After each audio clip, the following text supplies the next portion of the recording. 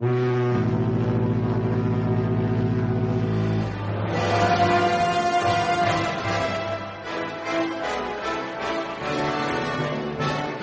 is Charles C.W. Cook, actual British person. Many have asked, National Review, you seafaring magazine, will you finally sail the Atlantic? Our answer? Yes, emphatically. Join us August 31st to September 7th aboard Cunard Line's spectacular Queen Mary 2 on NR's 2017 transatlantic crossing. This affordable, once-in-a-lifetime experience on many a bucket list sails from England to New York. On board will be conservative stars including Tom Coburn, Michael Mukasey, Mark Halperin, Rich Lowry, Douglas Murray, Ricochet regulars like Rob, Jonah, Jay, James, fellow Mad Dog Kevin, and many more. You know you want to come. Do it. Visit nrcruise.com to get complete information or call 888-283-8965. Every Ricochet member who signs up will get a $50 cabin credit. See you on board.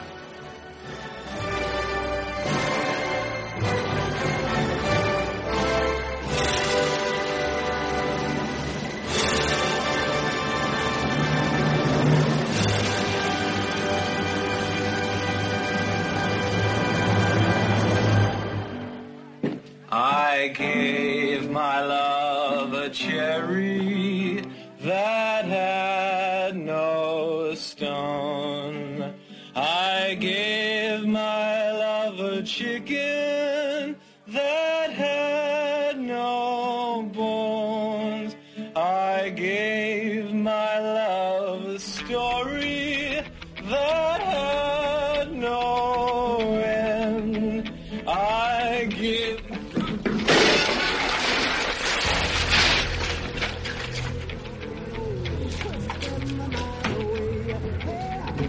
Sorry.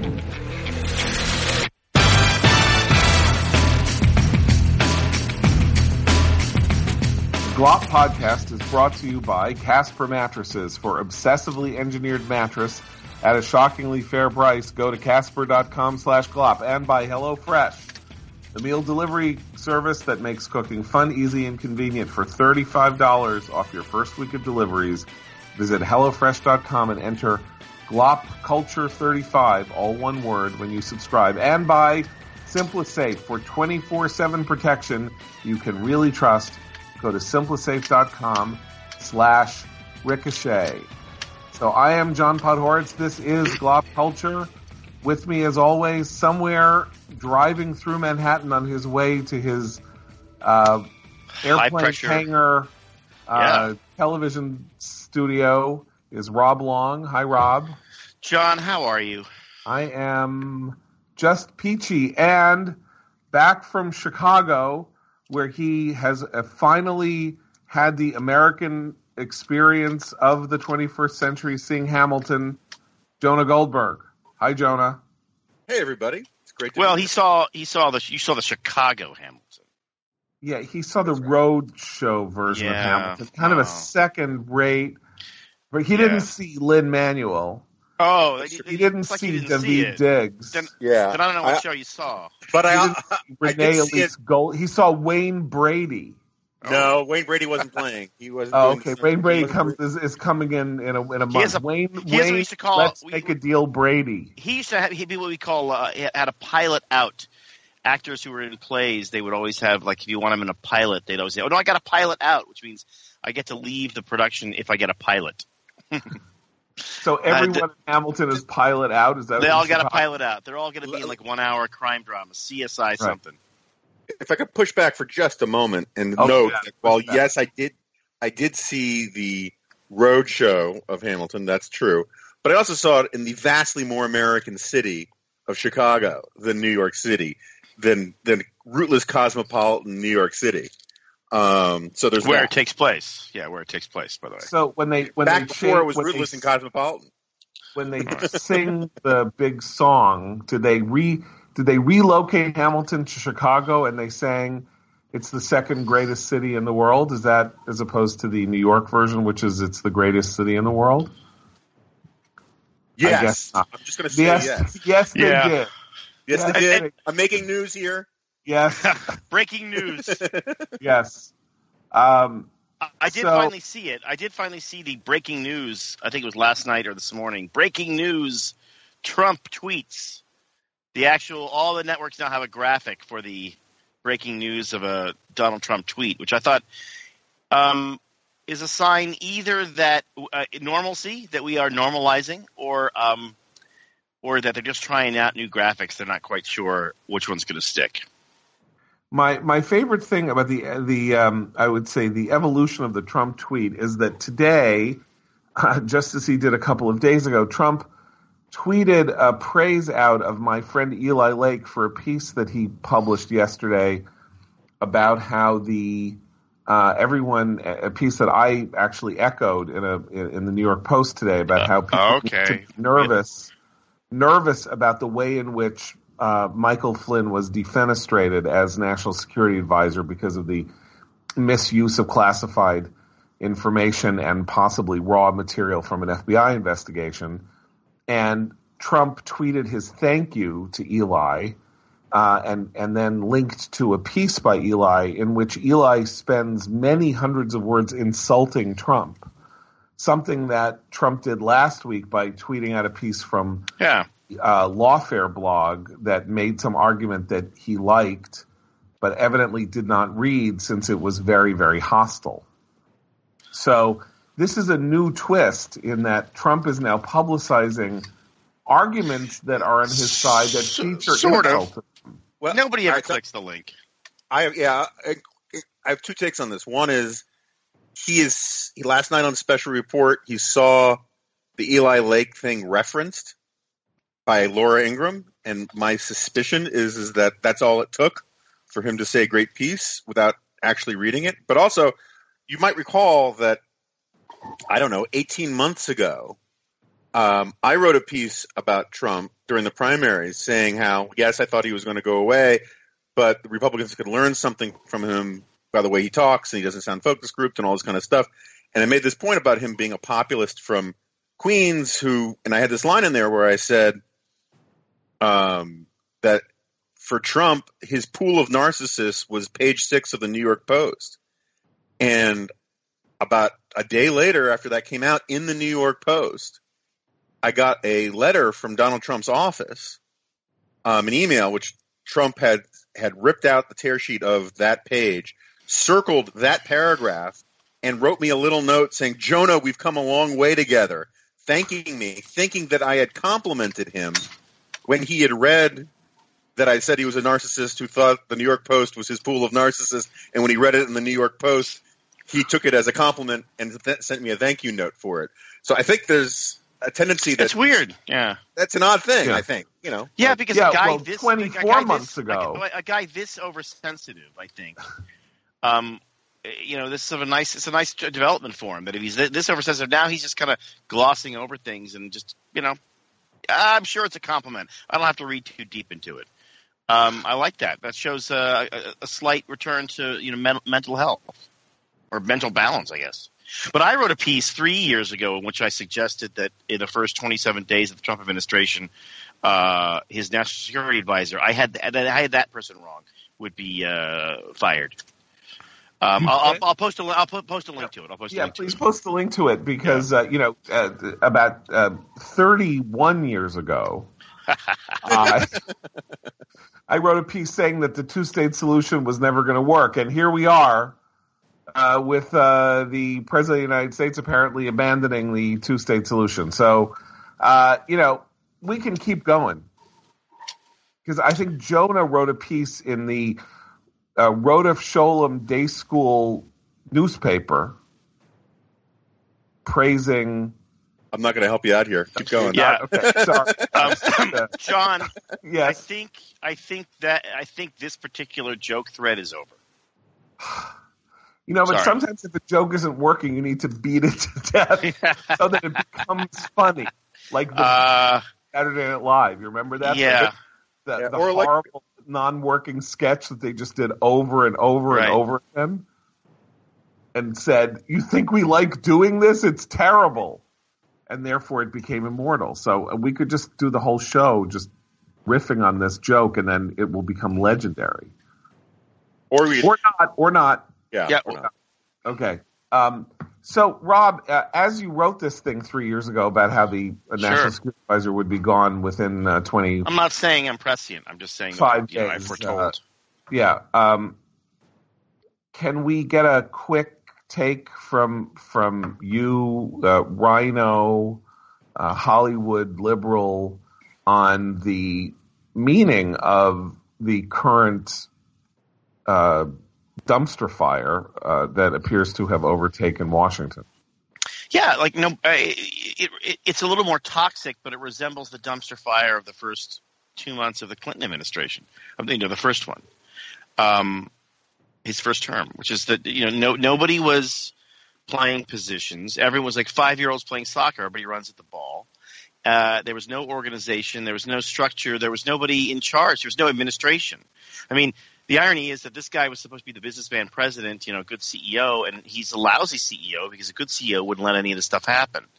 And so, the problem with Trump is that all of his mistakes or missteps seem like they can be seen in the right light to resemble the mistakes and missteps of previous inexperienced presidents. But with him, there's just like an extra toxicity and weirdness and danger to it, which, I mean, partly that's what makes it so much fun. Aren't you having fun? Oh, I wouldn't describe it as fun. Well, why didn't you criticize, Obama? I believe I did criticize Obama, okay. And quite Jonah frequently. Didn't. Quite frequently, I believe that one of the things that I said from the outset of the Obama administration through its conclusion was that conservatives who walked around saying Obama's in over his head and he doesn't know what he's doing and he's an empty suit, he's just a celebrity, were fundamentally misunderstanding him, that he had to be taken seriously, that he was a man with a very radical and serious program that he was going to affect, and that this was self-destructive. Similarly, I think, or almost in reverse, what you were saying was let us dispense with the that let us dispel with the myth that Obama doesn't know what he's doing. Yes, that was good. Those are good lines. I said I guess times. I guess so what I mean is that I'm not trying to be an apologist here, and I'm certainly willing to hear different, as they say, but.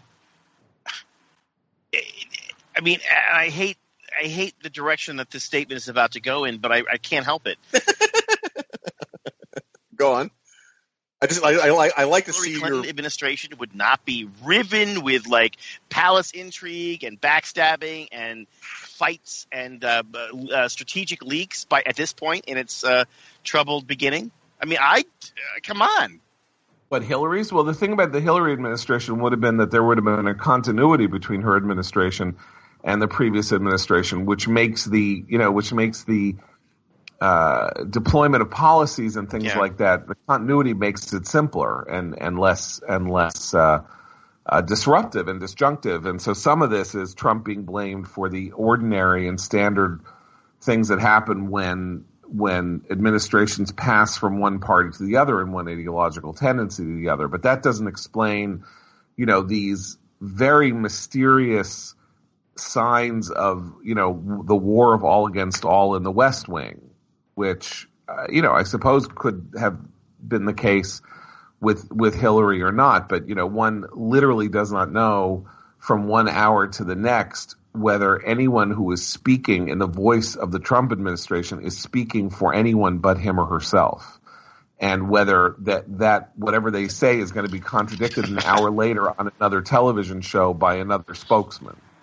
So on the day that but isn't there a lot? I mean, aren't we just getting our panties in a twist here about very little?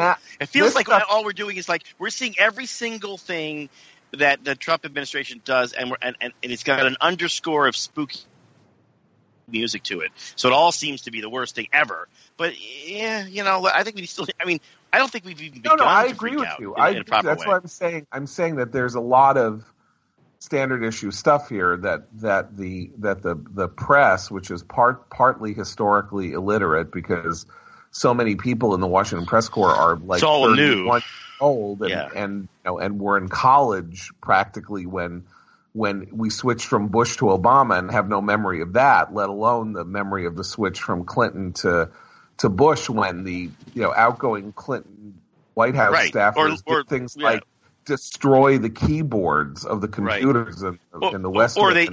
they just don't know. They don't know American history in general. I mean, that's the other problem. Right. That they don't know it. Right. But yes, yeah. Well, I don't know. I mean, look. So many things to freak out about. It doesn't seem like this is really worth freaking out about. But Yeah, I do love the constant alarm bells. Go ahead. Sorry, Jonah. No, I think that's all fair. I also think that like Trump must sit in his quiet hours during the commercial breaks on O'Reilly, thinking, "Man, that transition was awesome, right? Because there was no governing, but everyone was treating him like a president. Everyone was coming and sucking up to him for jobs. He got to do these photo ops. It was like exactly what he wanted the presidency to be. And then he finds out that no, that's not the actual presidency. That is like the really fun part of where everyone's congratulating you. All your enemies have to say, I was wrong, you were right, all that kind of stuff. But you actually have no responsibility for getting anything done. It was sort of like my stint as editor at large at National Review, you know. And I have to think that it's really starting to dawn on him what a heavy lift this job is. And right. I do think, look, I'm totally fine with you saying that the media is exaggerating this stuff, and I think that's probably true. The idea that this is unprecedented crisis, I think, is a little overdone. Yada, yada, yada. At the same time, can we stop saying that this guy is playing 4 moves ahead and 3-dimensional chess, and that he's got a master plan and the media is just constantly falling for his traps?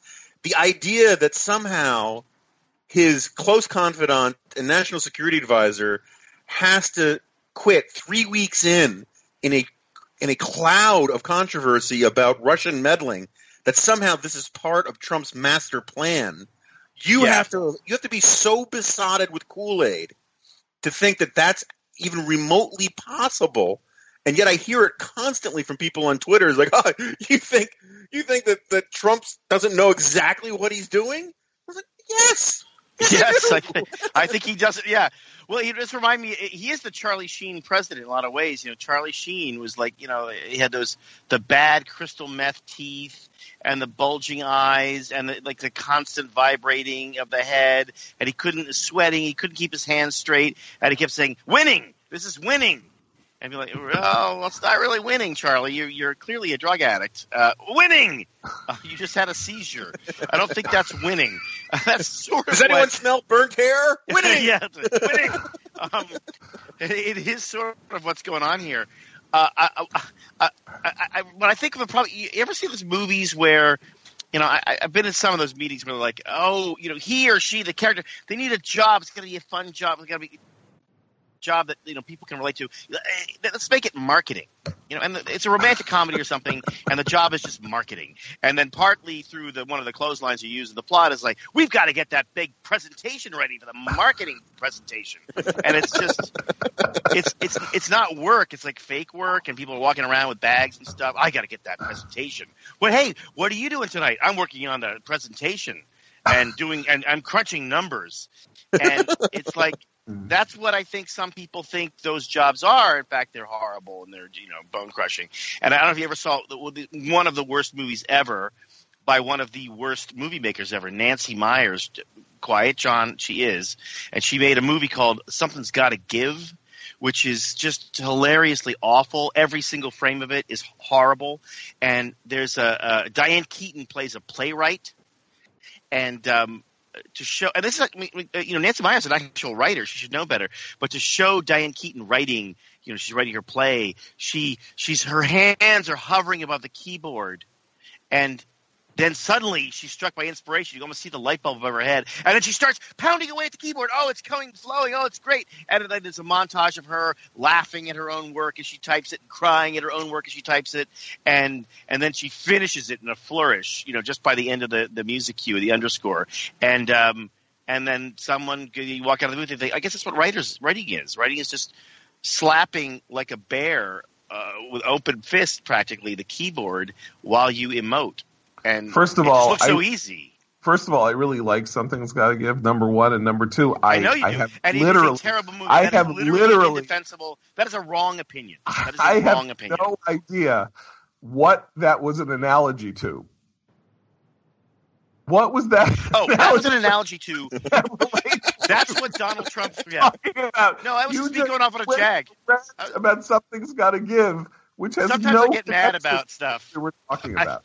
I just got mad about it and had to share it. No, that's what Donald Trump thought being president was.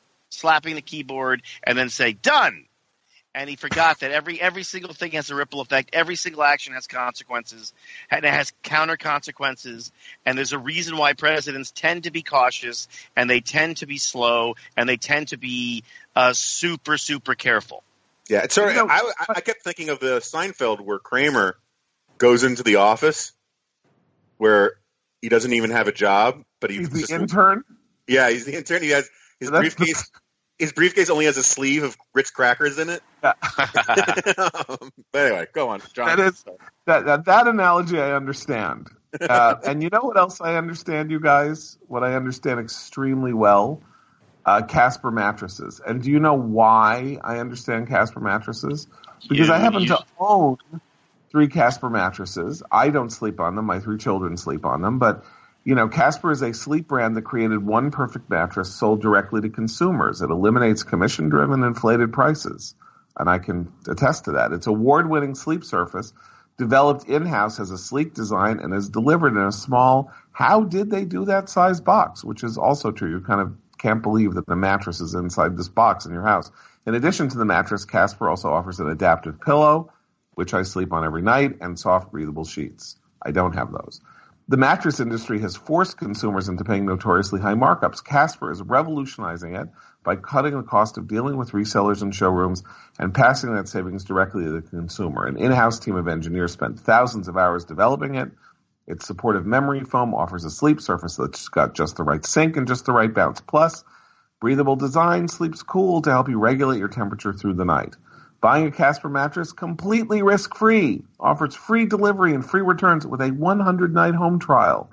If you don't love it, they'll pick it up and refund you everything. Casper understands the importance of truly sleeping on a mattress before you commit, especially considering you're going to spend a third of your life on it. So an obsessively engineered mattress, shockingly fair price, supportive memory foam. Time Magazine named it one of the best inventions of 2015.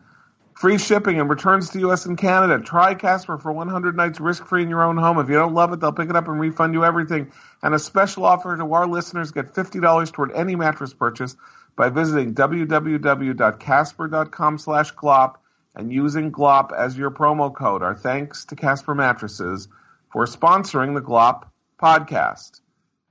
So we are in the middle of awards season. It is awards season. Yeah.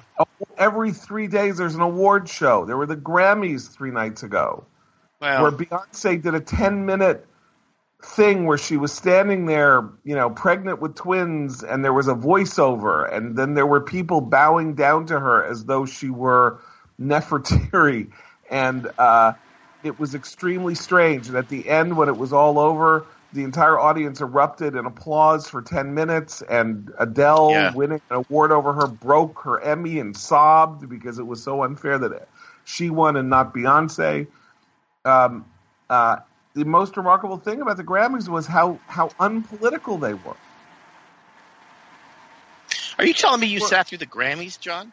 My wife made me sit through the Grammys. My wife, as you know, works in show business, and so I had to watch the Grammys. I work in show business, too. I ain't watching them. I would really like some fact-checking on this. I'd like to get Ayala on here and confirm that, in fact, she made you watch the Grammys. Little Lies on HBO, and instead we watched the Grammys. Now, I will say this, which is they're doing this incredibly interesting thing on the Grammys. They've been doing it for a couple of years where when people do numbers, they will do numbers with backup bands, shockingly interesting backup bands, like Lady Gaga did a number with Metallica as her backup band. Were you shocked, though? It was kind of shocking. Were you in your Grammy watching kimono, as I imagine you were?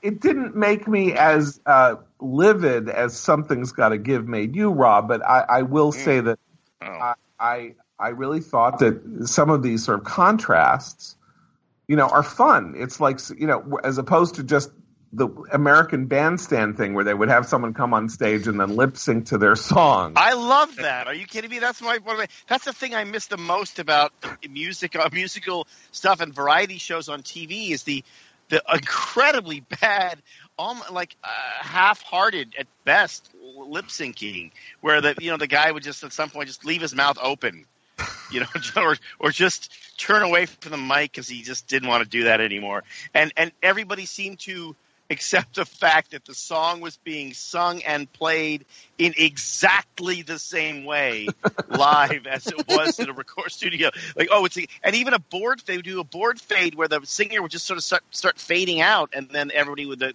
applause would start.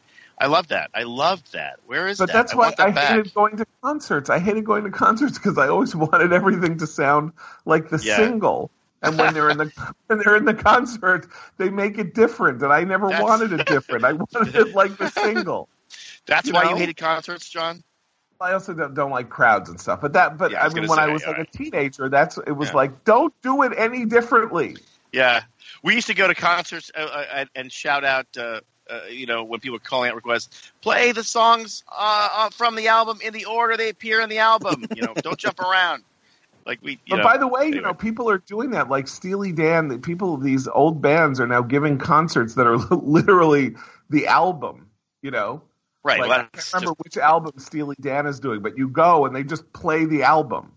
That's because they can. They've just been wheeled from the day room. They think they're singing to their daughter. Oh my God. Well, anyway. So I was, by the way, reminded of something interesting with the news that Al Jarreau, the jazz singer and pop singer, one of the most, unthinkably talented, performers of the last 50 years, died this week. And I was remembering something striking that I bet you guys didn't go through, but Al Jarreau no one had ever heard of him, and then in 1975 he released this album called We Got By. And one day, I guess I was 14 years old, I went to see a movie with my parents or something, maybe Murder on the Orient Express, something like that. And wow, this is a word picture. Go ahead. And before the movie started, there was this, there was a trailer for a movie, and then there was this thing, and it said Warner Brothers Records, and then this guy pops on screen and he sings this song called We Got By. It was like the first music video I ever saw, and it was Al Jarreau singing this song We Got By. And Jarreau was notable for the fact that as he sang, he contorted his face a lot in order to produce the the sounds, the sort of interesting sounds that he made. Jonah, you do that when you give speeches. Is that as I recall? I do. I do a whole routine about how my face is like a pot of pea soup coming slowly to boil. That is a great moment. That is a great scene. What is that in? There's a scene where Carl Reiner does that in a movie that he directed. There's is it Oh God or something, where you see Carl Reiner do this thing where he's pea soup. It's probably you can find it on YouTube. Anyway, the reason I'm telling the story is that it was this very striking and weird thing to see in a movie theater, a song for 5 minutes. This synergy. This one guy. And I went out and I bought the album and I, listened to it till the grooves ran, till it lost its grooves for about 5 years. And I think the first music video I ever saw, and then you never listened to it again. Yeah. Well, that was synergy, right? I mean, that was when when movie studios were buying record companies, and the idea was to put them together. Depending on where you lived at the time, if you were living in a sort of a European backwater or any of this any non media megalopolis like the United States. That's really what you saw were music videos. That's what it was. MTV, music TV, when it started, was really just the music videos from Europe that record companies would make for Europe because they weren't going to send the band to Amsterdam. They just like no. They send a tape of the band, a video. Just because I don't want to let this go by. It was the actor Jack Gilford who used to do the pea soup thing. Really? And I remember seeing it for the first time on Taxi.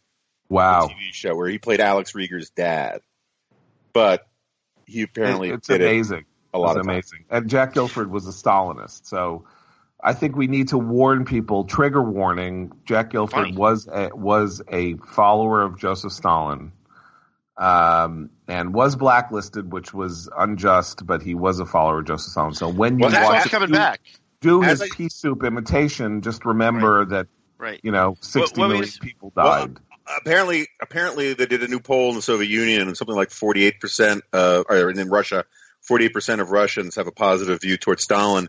To which I responded on Twitter, "Sure, Stalin made mistakes, but that's why pencils have erasers."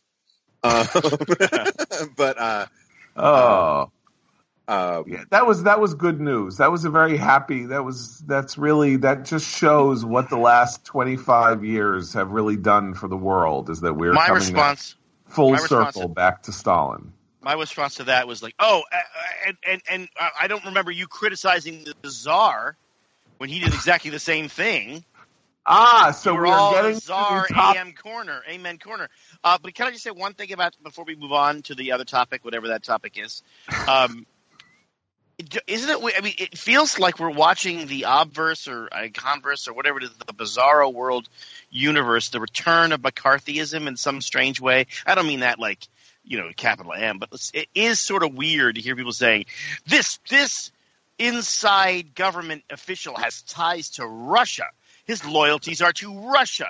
And it's now the left that's trying to root out the Russian allies in the American government. I mean, it just seems kind of weird. Like watching Twitter yesterday. I was waiting for somebody from The Nation to say, "I have just received a book contract to write a book called None Dare Call It Treason." Yeah, right. Which, as you might remember, was the name of a famous right-wing book in the 1950s or 1960s. So that basically hearing that these outraged leftists. Maybe not The Nation because they're too busy, because they actually have a weird party line proffered by Katrina Vanden Heuvel's husband that Russia's good, not bad. But so say other liberal media, but hearing them talk archly about the horrors of treason, when they all cut their eye teeth supporting Castro and Ho Chi Minh and other enemies of the United States, and support Edward Snowden and people like that. They hated it when we tried to root out a secret Russian allies and spies from the government in 1952 or 3. That was McCarthyism. It was one of the darkest periods of American history, and now we're doing it again. We're trying, but it's the other side. Go ahead. Well, there's also, just because this is one of my minor obsessions.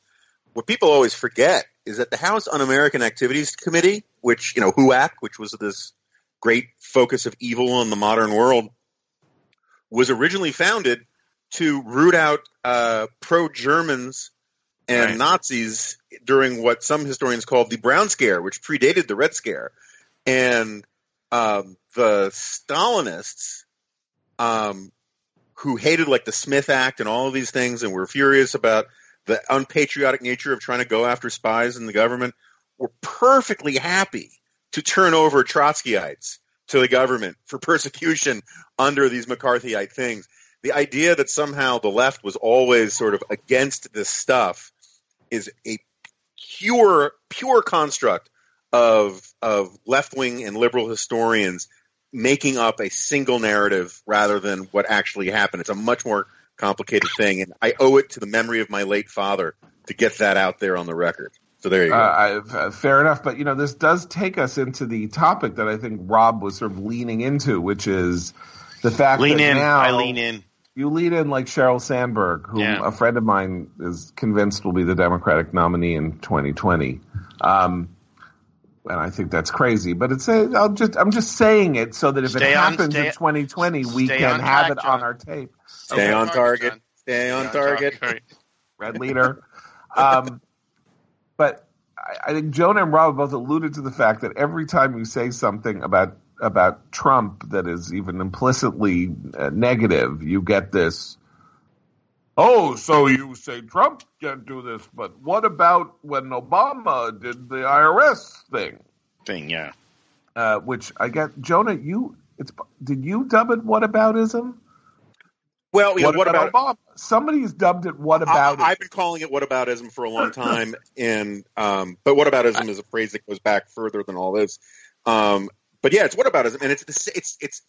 I don't want to name names because most of these people are my friends, and this is not one of these things where we're not in the primaries anymore or any of that kind of stuff, and there's no reason to get particularly nasty about this. But there is this tendency on the right now, including among some of my colleagues and a lot of my friends and a lot of people, certainly at Fox News, which is basically now a full-time media criticism outfit, that if you can't defend Donald Trump and something that he's doing, what you do is you go straight to the tu quoque argument and you attack the absolutely factual and real hypocrisy of Democrats in the New York Times and the Washington Post for their double standards and how they cover Trump versus covering Obama. And the problem is that, as I keep saying, it's a necessary but insufficient argument, because every one of these conservatives who's going out there saying, oh, you didn't mind, the New York Times didn't mind when Obama did this, or the New York Times didn't mind when, Bill Clinton did this, or any of that kind of stuff. The problem is they never point out that these very conservatives who were saying that criticized Obama for doing something that Trump has done, and they're calling out the Times for having a double standard without acknowledging their own double standard. Unless you also criticize Trump for doing something that Obama did, then all you're doing is you're basically adopting the left standard, and you're just as hypocritical as the people you're calling out to the mat. But it's this safe harbor. This sort of, what about Obama? I get this constantly on Twitter. Why weren't you this critical of Obama? I'm like, what mountain of crack have you been smoking if you think I wasn't critical of Obama?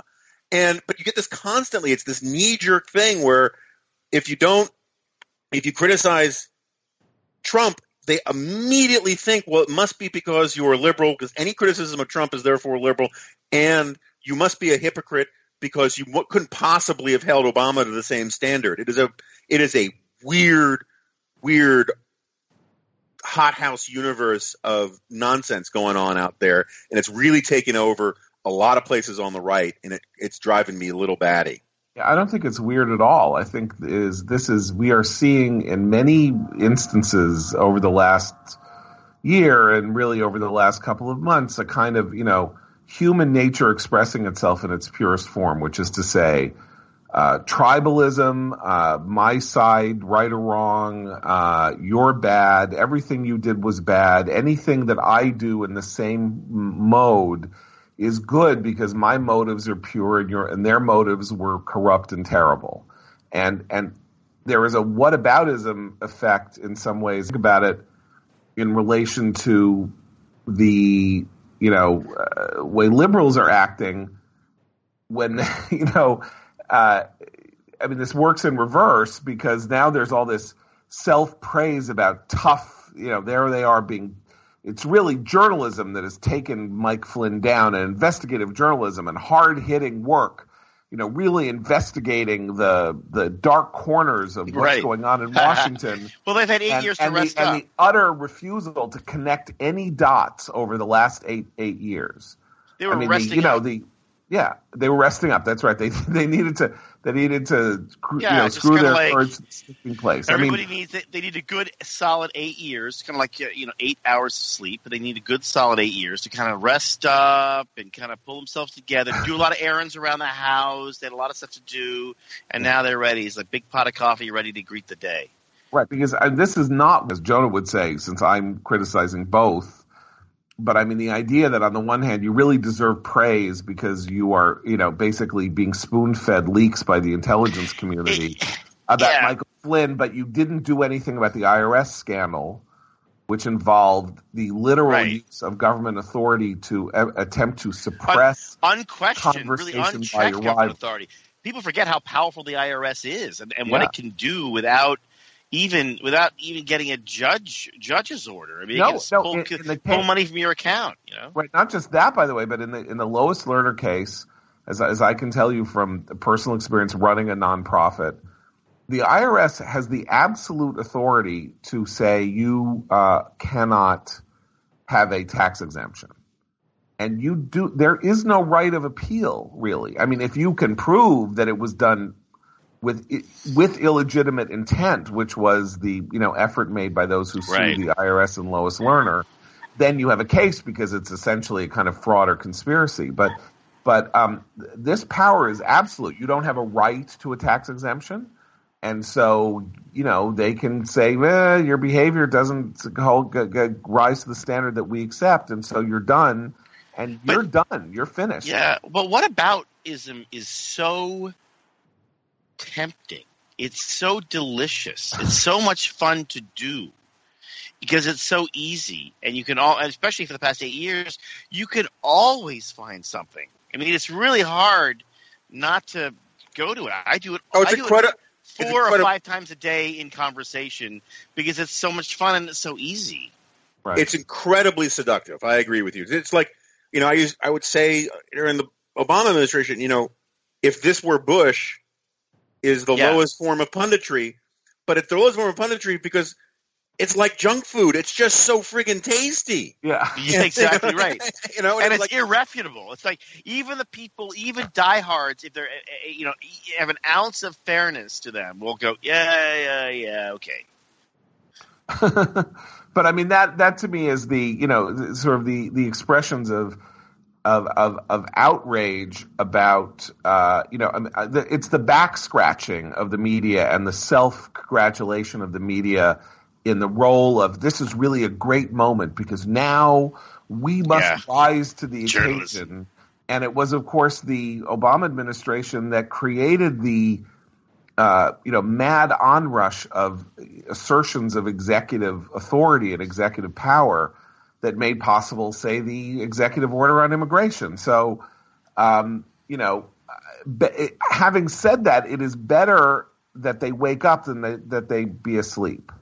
I mean, I'm sorry to say this because, it's possible that what the end result of this is the disempowerment of politicians and policies that, we might support.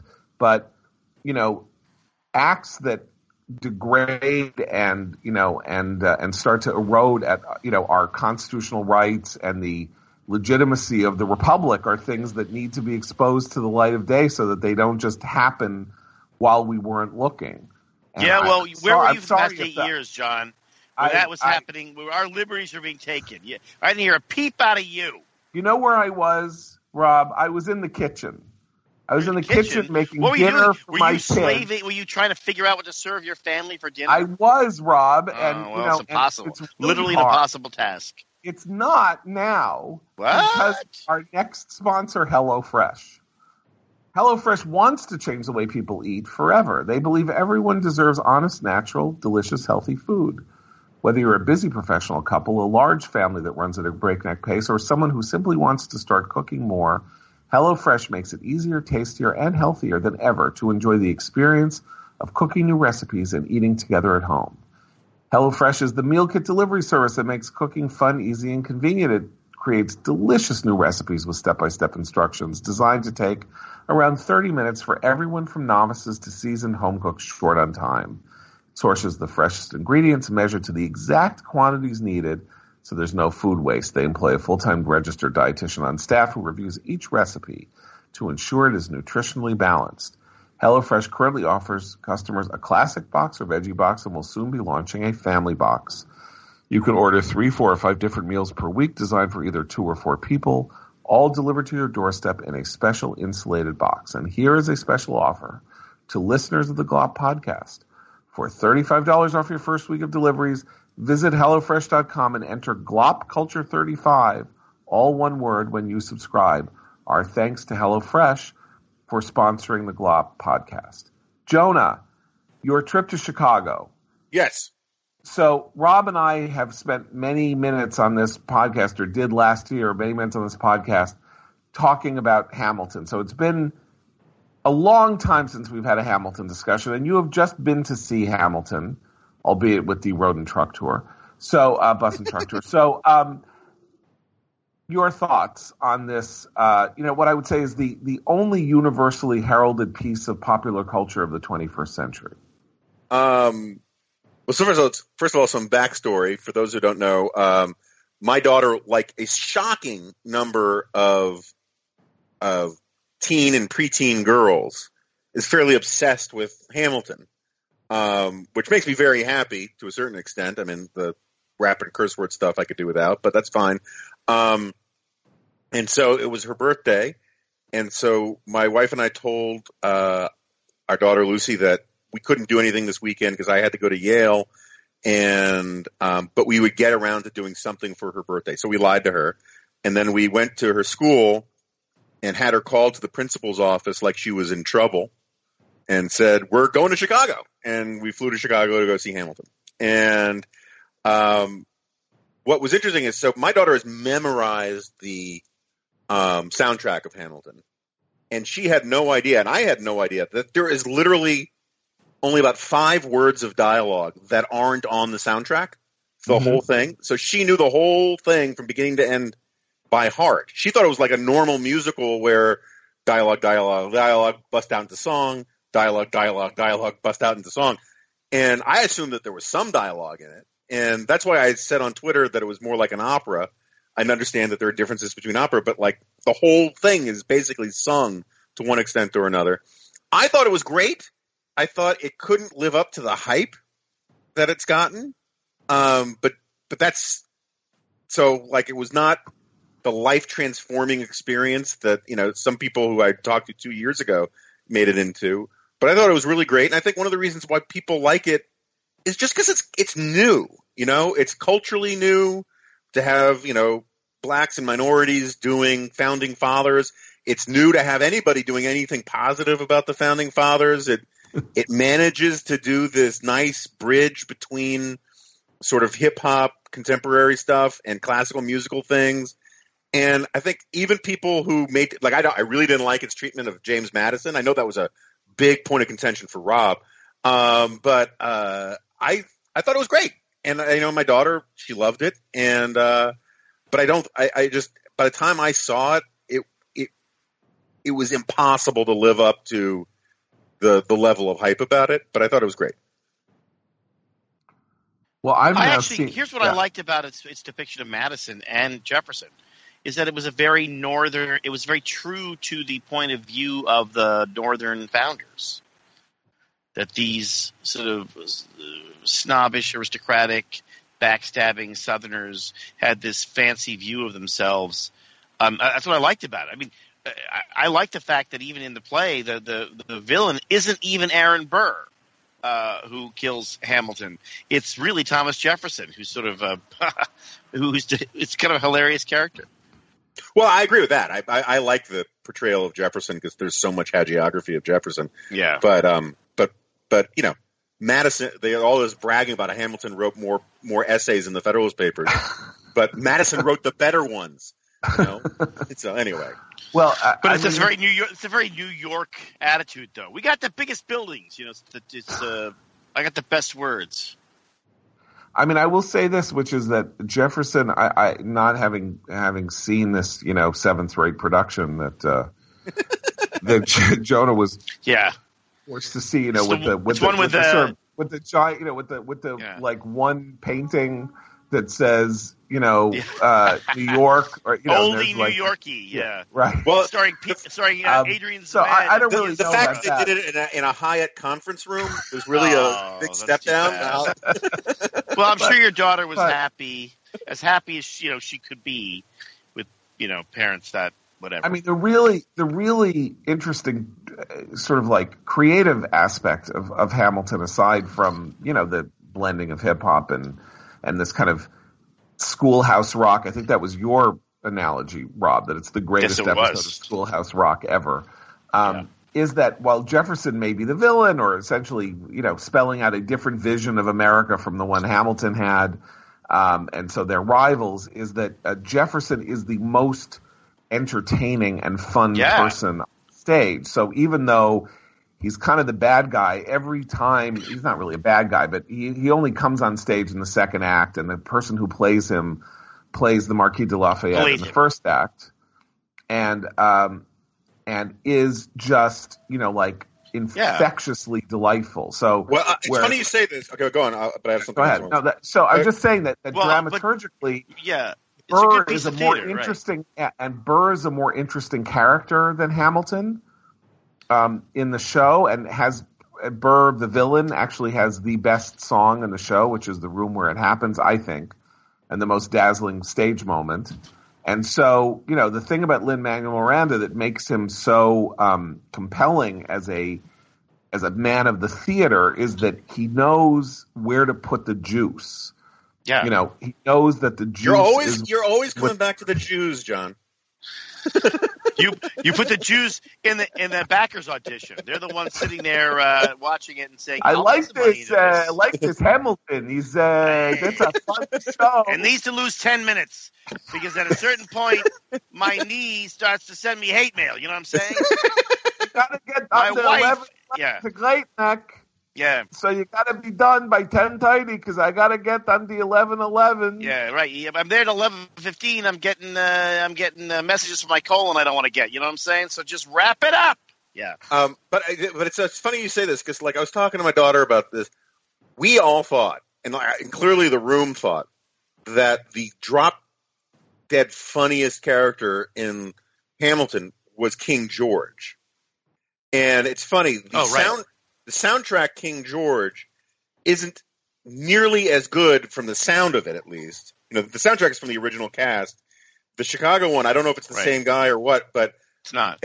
So I don't know if in the theater he does it as campy, but the King George in the version I saw was really hilarious and a showstopper.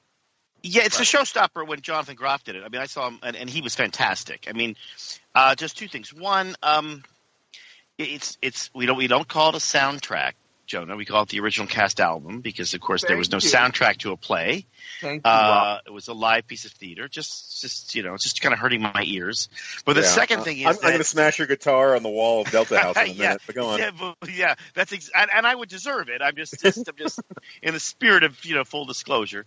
And the second thing I think is that the way it's constructed, the play is constructed. There's no reason to have King George except that you need a break. This is old style Broadway and play construction where I can't keep talking about the same thing. I need a break. Right. I need you to show me something different. I need to give, in many instances, I need to give the people backstage a chance to change costume. The ladies have got to change costume. Whatever it is, like those things all have some organic and really technical and practical reason for being there, and they just totally work. And the idea that you hold back Jefferson. So he's got the big second act opener, which is one of the hardest parts of everything is how do I get you back? Yeah. After the break. Mm-hmm. That's a really hard thing. How do I keep you there? Luckily in Broadway, how I keep you there to the second act is you bought a ticket and you're like, I'm here already. But in TV is much harder because once you go to a commercial, you might want to flip around. How do I bring you back? And when you come back, how do I keep you? It's like what everybody's been thinking about in theaters since Shakespeare. How do I start this act? And maybe you had a glass of wine or something, and you're just ready to I like it, but maybe I would like to go home now. And I remember when I first saw Hamilton, just standing there in the intermission and having my glass of wine, and then there are these people talking near me. And one of them said, "Wait a minute, where's Thomas Jefferson? Isn't he supposed to be there? Wasn't he fighting?" No, he was in France. Mm-hmm. Wait, he missed the whole thing? And then, it was perfect tee up for the big second act opener, which is Thomas Jefferson coming in and kind of and the song for people who haven't seen it is called "What Did I Miss?" And it's hilarious. It's a guy who's basically been on vacation for the years of the cold, hard miserable years of the Revolutionary War, and he's been swanning around, my favorite word, Paris, drinking wine and pretending and getting into romantic intrigues, and he comes back, and now he's like he wants to be part of the team again. It's great. It's really good. It is great. Really Now, good. two things. One is that the King George song is the first thing that Lin-Manuel Miranda wrote for Hamilton. He wrote it on his honeymoon while he was reading Ron Chernow's biography, which is what gave him the idea for the show. And he wrote this kind of Britpop song called "You'll Be Back," and so it is the wellspring from which the show sprang. And King George is on stage for 9 minutes. He appears 3 times. Every time that he appears, he is on stage by himself, and it is I would say an actor-proof part. Yeah, I've seen it twice. Yeah. I saw 2 different people. A third person, Brian Darcy James, opened it off Broadway. You saw whoever you saw, Jonah. There'll be somebody in London. There'll be somebody when it's done for 100 years in high schools. The part everyone is going to want is King George, because you got 9 minutes. You got the best song in the show. And you get to wear the robes. Goes nuts for you 3 times. You get 3 minutes in the first act, 6 minutes in the first act, 3 minutes in the second act, and when you're done at the end of the second act, the people are basically jumping on stage to put you on their shoulders. Yeah. It's a cameo role. I mean, it's the role for the bus and truck show or the Dinner Bell Theater show. It's the role for the sitcom, retired sitcom guy. It's Jack Gilford. Yeah, Jack Gilford He'll do his pea before, thing, and then he will. And Adrian Zmed as King George III. I saw Adrian. We got to get a young Larry Storch in here. Yeah, right. That's exactly right. At the dinner theater in Pasquaxie. The Dinner Bell. We used to call it the Dinner Bell in Covina or something. Right. Now, guys, I heard an alarming news story out of California recently. A woman was hired to clean homes, was stealing from them at the same time. Can you imagine that? You pay someone to help take care of your home and they burglarize you? How do you protect yourself from something like this? A regular security system won't protect you from the people you know and trust. So here's what you do. You get SimpliSafe.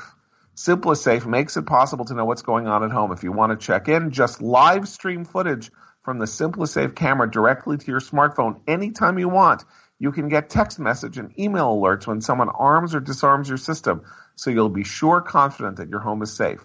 For 24/7 protection you can really trust, go to simplisafe.com/ricochet. That's simplisafe.com/ricochet. Order a SimpliSafe home security system today, and you'll even get our special 10% discount. Go now, simplisafe.com/ricochet. Our thanks to SimpliSafe for sponsoring the GLOP podcast. So, award season. So, a week from Sunday, as we're taping this, will be the Oscars. And does anybody have picks? I got 2 different things here. One is what you think is going to win. We could say picture, actor, actress. And what you would like to win if you have an opinion other than the conventional wisdom, which is that La La Land will win for Best Picture, Emma Stone will win for Best Actress, and either Denzel Washington or Casey Affleck will win for Best Actor. That's the conventional wisdom. Rob, what's your where do you? I hate this. Well, I mean, La La Land's going to win probably because it's about Hollywood, and Hollywood loves itself.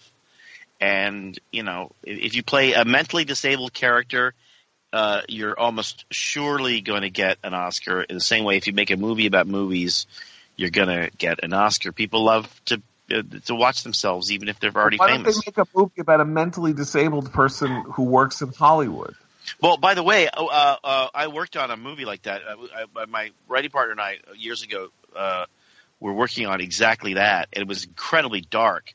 But the idea was that a severely mentally handicapped but incredibly handsome guy, it's like Chance the Gardener, was cast in a movie and he became a huge star. But nobody they wanted to cover up the fact that he really he wasn't that smart, and he came from a group home in, I don't know why I'm pitching this, but in like Indiana. and he promised his beautiful but mentally disabled girlfriend that he would bring her to Hollywood if he ever made it big in Hollywood. And now he's going to the Oscars, and they're trying to shield him from the press and cover up the fact that he doesn't know anything, and he has a hard time. He's developmentally disabled, and she sees it, and all of her friends at the group home, which is sort of everyone has a certain disability. They steal a bus and they do a road trip to go and bust it to the Oscars, so she can. So it's the Keanu Reeves story. But basically, yes, it was a Keanu Reeves story, and we call the actor's name was Ed something, and we called it Special Ed. It was I'm not proud of it. You did. I'm not proud of it. Didn't. I did. I'm not proud of it. It didn't go anywhere, but my God. Yeah. That is, you never go full Special Ed. Oh yeah, you do. Yeah, you do. Jonah, do you have an opinion on this, or have you been so busy reading about the origins of wealth to have any real? I basically am with the conventional wisdom. I don't want Casey Affleck to win, and I think Denzel Washington is kind of underappreciated as an actor. So I'd like him to win, but I haven't seen either movie. I'd rather, I'd rather drink fetid pond water than see the Casey Affleck movie. So I guess I don't have a really strong opinion about it. I'm sorry. Well, here's what I think. I think that if Hidden Figures had opened at Thanksgiving instead of Christmas time, it would lap La La Land and win Best Picture. But that it opened too late, and not enough people would have seen it by the time they had to vote. Because I don't know. Well, it is the perfect. It could still win. Could in theory, although I mean, basically every portent says La La Land wins, and La La Land is a vastly better picture than Hidden Figures. But Hidden Figures is the perfect movie for the moment, and it's a very sweet-natured, patriotic. But put it this way: the Academy voters don't really see all the pictures. They don't really see them. They get the screeners. They mean to. They promise to, and they don't really actually see them. They in many ways they just vote on what they think is the right thing to vote for. So Denzel will probably win, and it's possible that Hidden Figures will win. It's the help with math, right? I mean that's what that is. Right, but the help didn't win. That's what I'm point. Literally won every. Yeah. That's my point. Is that like they tend to want to correct from past mistakes. I mean, La La Land has every portent says La La Land wins, and it deserves to win.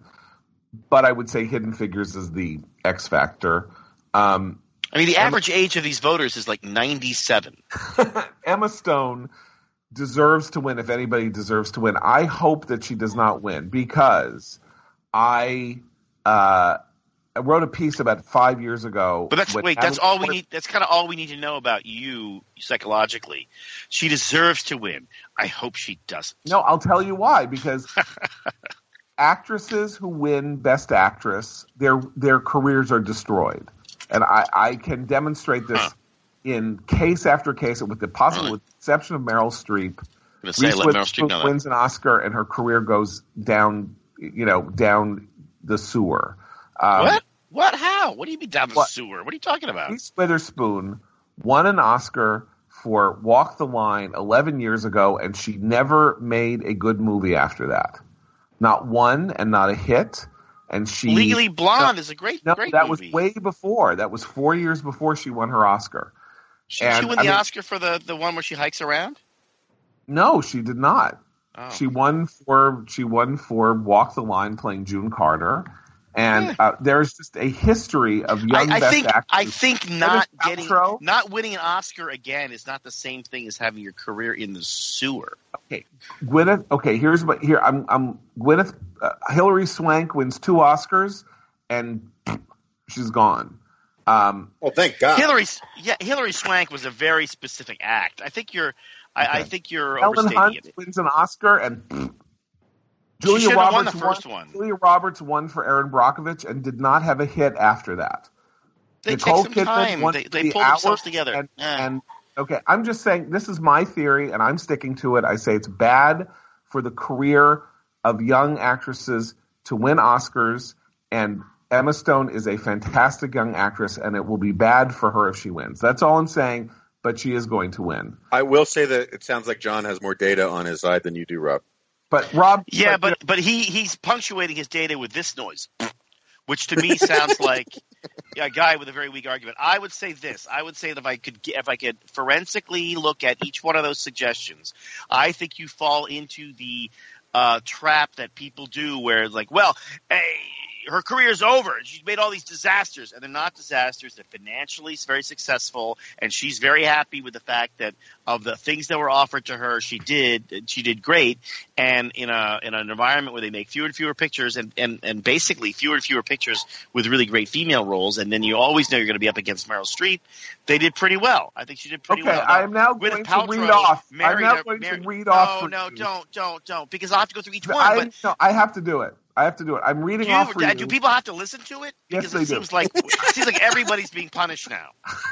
I'm going to read off for you the films that Reese Witherspoon has made since winning her Oscar, okay? Right. Just Like Heaven, Rendition, Four Christmases, How Do You Know? Four Christmases made money. How do you know she was only in a scene? Wild. How do you know Wild she was nominated. Wild she produced. And Inherent Wild, Vice. Wild she produced and was nominated for an Oscar. She was, but in your universe, wait, let me finish. In your universe, being nominated for an Oscar and not getting one is your career is in the sewer. How about co-starring with Sofia Vergara in a cop buddy movie called Hot Pursuit? How's buddy that movie. for a? Okay. Anyway. All right. Well, John, what about Sandra Bullock won for The Blind Side, and then she had Gravity after that? Oh, but Sandra Bullock. You know, every story obviously has an exception. But I am saying, and Sandra Bullock was also in her mid-40s when she won. I'm saying for young actresses, it's bad. Now comes the best actor. For best actor, I think Casey Affleck's performance in a movie that is so depressingly depressing that you can't even believe, you know, want to just go lie down and cry for 10 days. He is spectacularly good in it. And Denzel Washington is not as good as he ought to be and as he has been in Fences. Nonetheless, I think Denzel is going to win. Yeah, good, not good in the movie. He's good. This is a good. That's not why you win Oscars. He's only won two.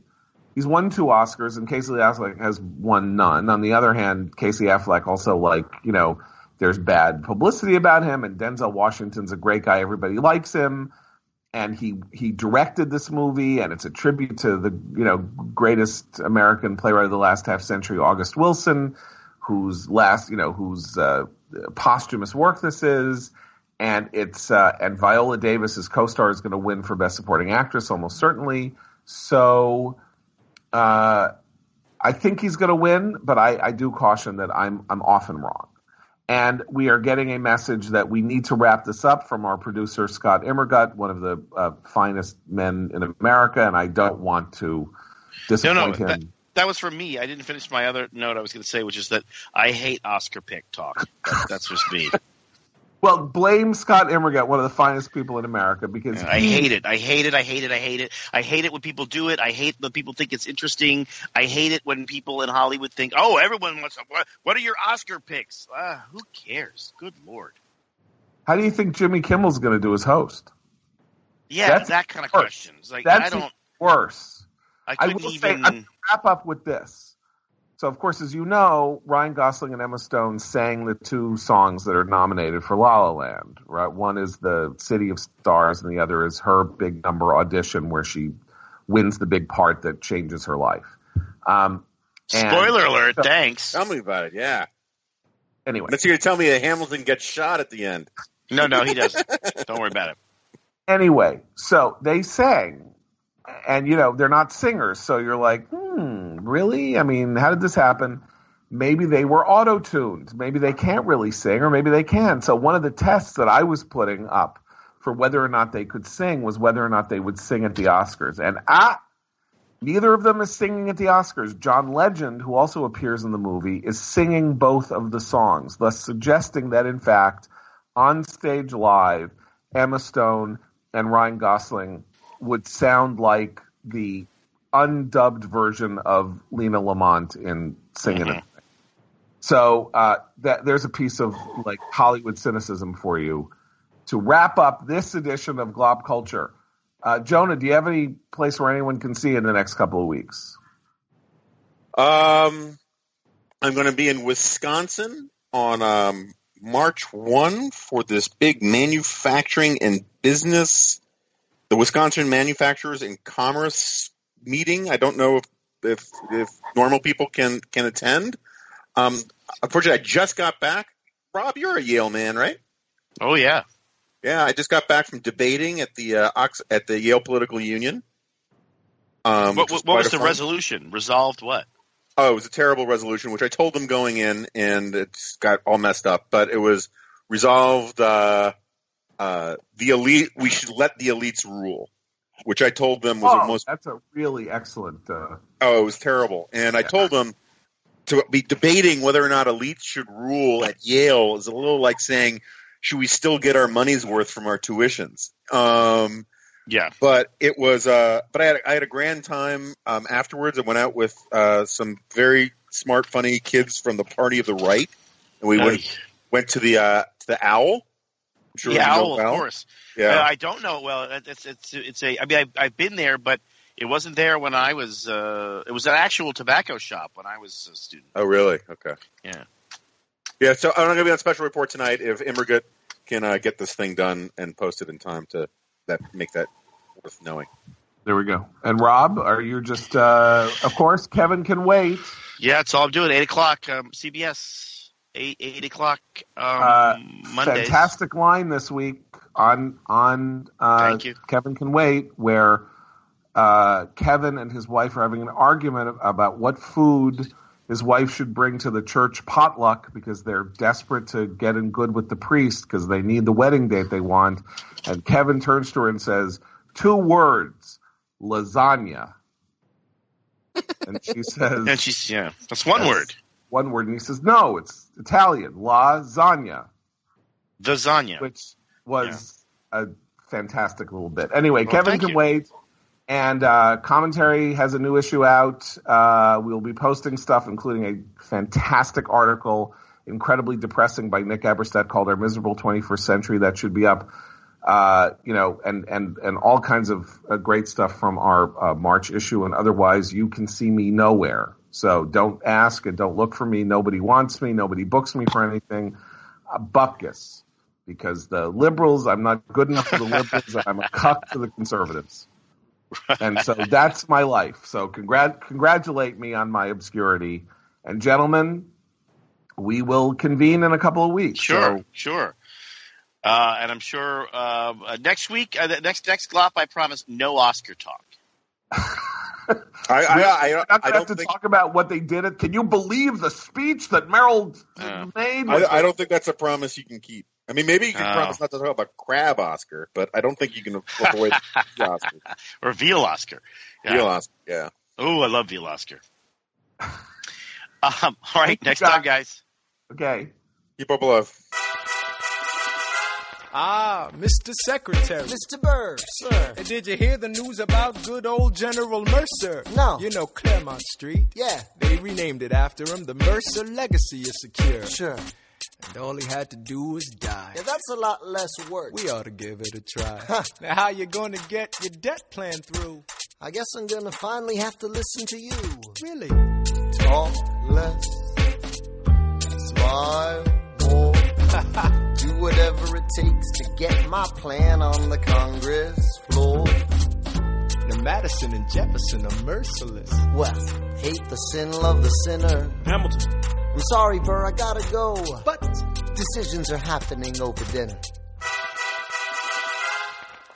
2 Virginians and an immigrant walk into a room diametrically opposed foes. They emerged with a compromise, having opened doors that were previously closed. The immigrant emerges with unprecedented financial power, a system he can shape however he wants. The Virginians emerge with the nation's capital. And here's the pièce de résistance. No one else was in the room where it happened, the room where it happened, the room where it happened. No one else was in the room where it happened, the room where it happened, the room where it happened. No one really knows how the game is played, the art of the trade, how the sausage gets made. We just assume that it happens, but no one else is in the room where it happens. Thomas claims Alexander was on Washington's doorstep one day in distress and disarray. Thomas claims Alexander said, I've nowhere else to turn, and basically begged me to join the fray. Thomas claims I approached Madison and said, I know you hate him, but let's hear what he has to say. Thomas claims Well, I arranged the meeting. I arranged the menu, the venue, the seating. But no one else was in the room where it happened, the room where it happened, the room where it happened. No one else was in the room where it happened, the room where it happened, the room where it happened. No one really knows how the party's yes. Pieces that are sacrificed in every game of chess. We just assume that it happens, but no one else is in the room where it happens. Meanwhile, Madison is grappling with the fact that not every issue can be settled by committee. Meanwhile, Congress is fighting over where to put the capital. It isn't pretty. Then Jefferson approaches with the dinner and invite, and Madison responds with Virginian insight. Maybe we can solve one problem with another and win a victory for the Southerners. In other words, a quid pro quo. I suppose. Wouldn't you like to work a little closer to home? Actually, I would. Well, I propose the Potomac. And you'll provide him his votes. Well, we'll see how it goes. Let's go. No. What else was in the room where it happened? The room where it happened. The room where it happened. No one else was in the room where it happened. The room where it happened. The room where it happened. My God, you got to trust, but we never really know what got discussed. Click, boom, and it happened. And no one else was in the room where it happened. Alexander Hamilton. What did they say to you to get you to sail New York City down the river? Alexander Hamilton. Did Washington know about the dinner? Was there presidential pressure to deliver? Alexander Hamilton. Or did you know even then it doesn't matter where you put the U.S. Capitol? Cause we'll have the banks, we're in the same spot. You got more than you gave. And I wanted what I got. When you got skin in the game, you stay in the game. But you don't get a win unless you play in the game. Oh, you get love for it, you get hate for it, you get nothing if you wait for it, wait for it, wait. God help and forgive me, I wanna build something that's gonna outlive me. What do you want, Bert? What do you want, Bert? If you stand for nothing, Bert, what do you fall for? I wanna be in the room where it happens, the room where it happens. I wanna be in the room where it happens, the room where it happens. I wanna be in the room where it happens. I wanna be in the room where it happens.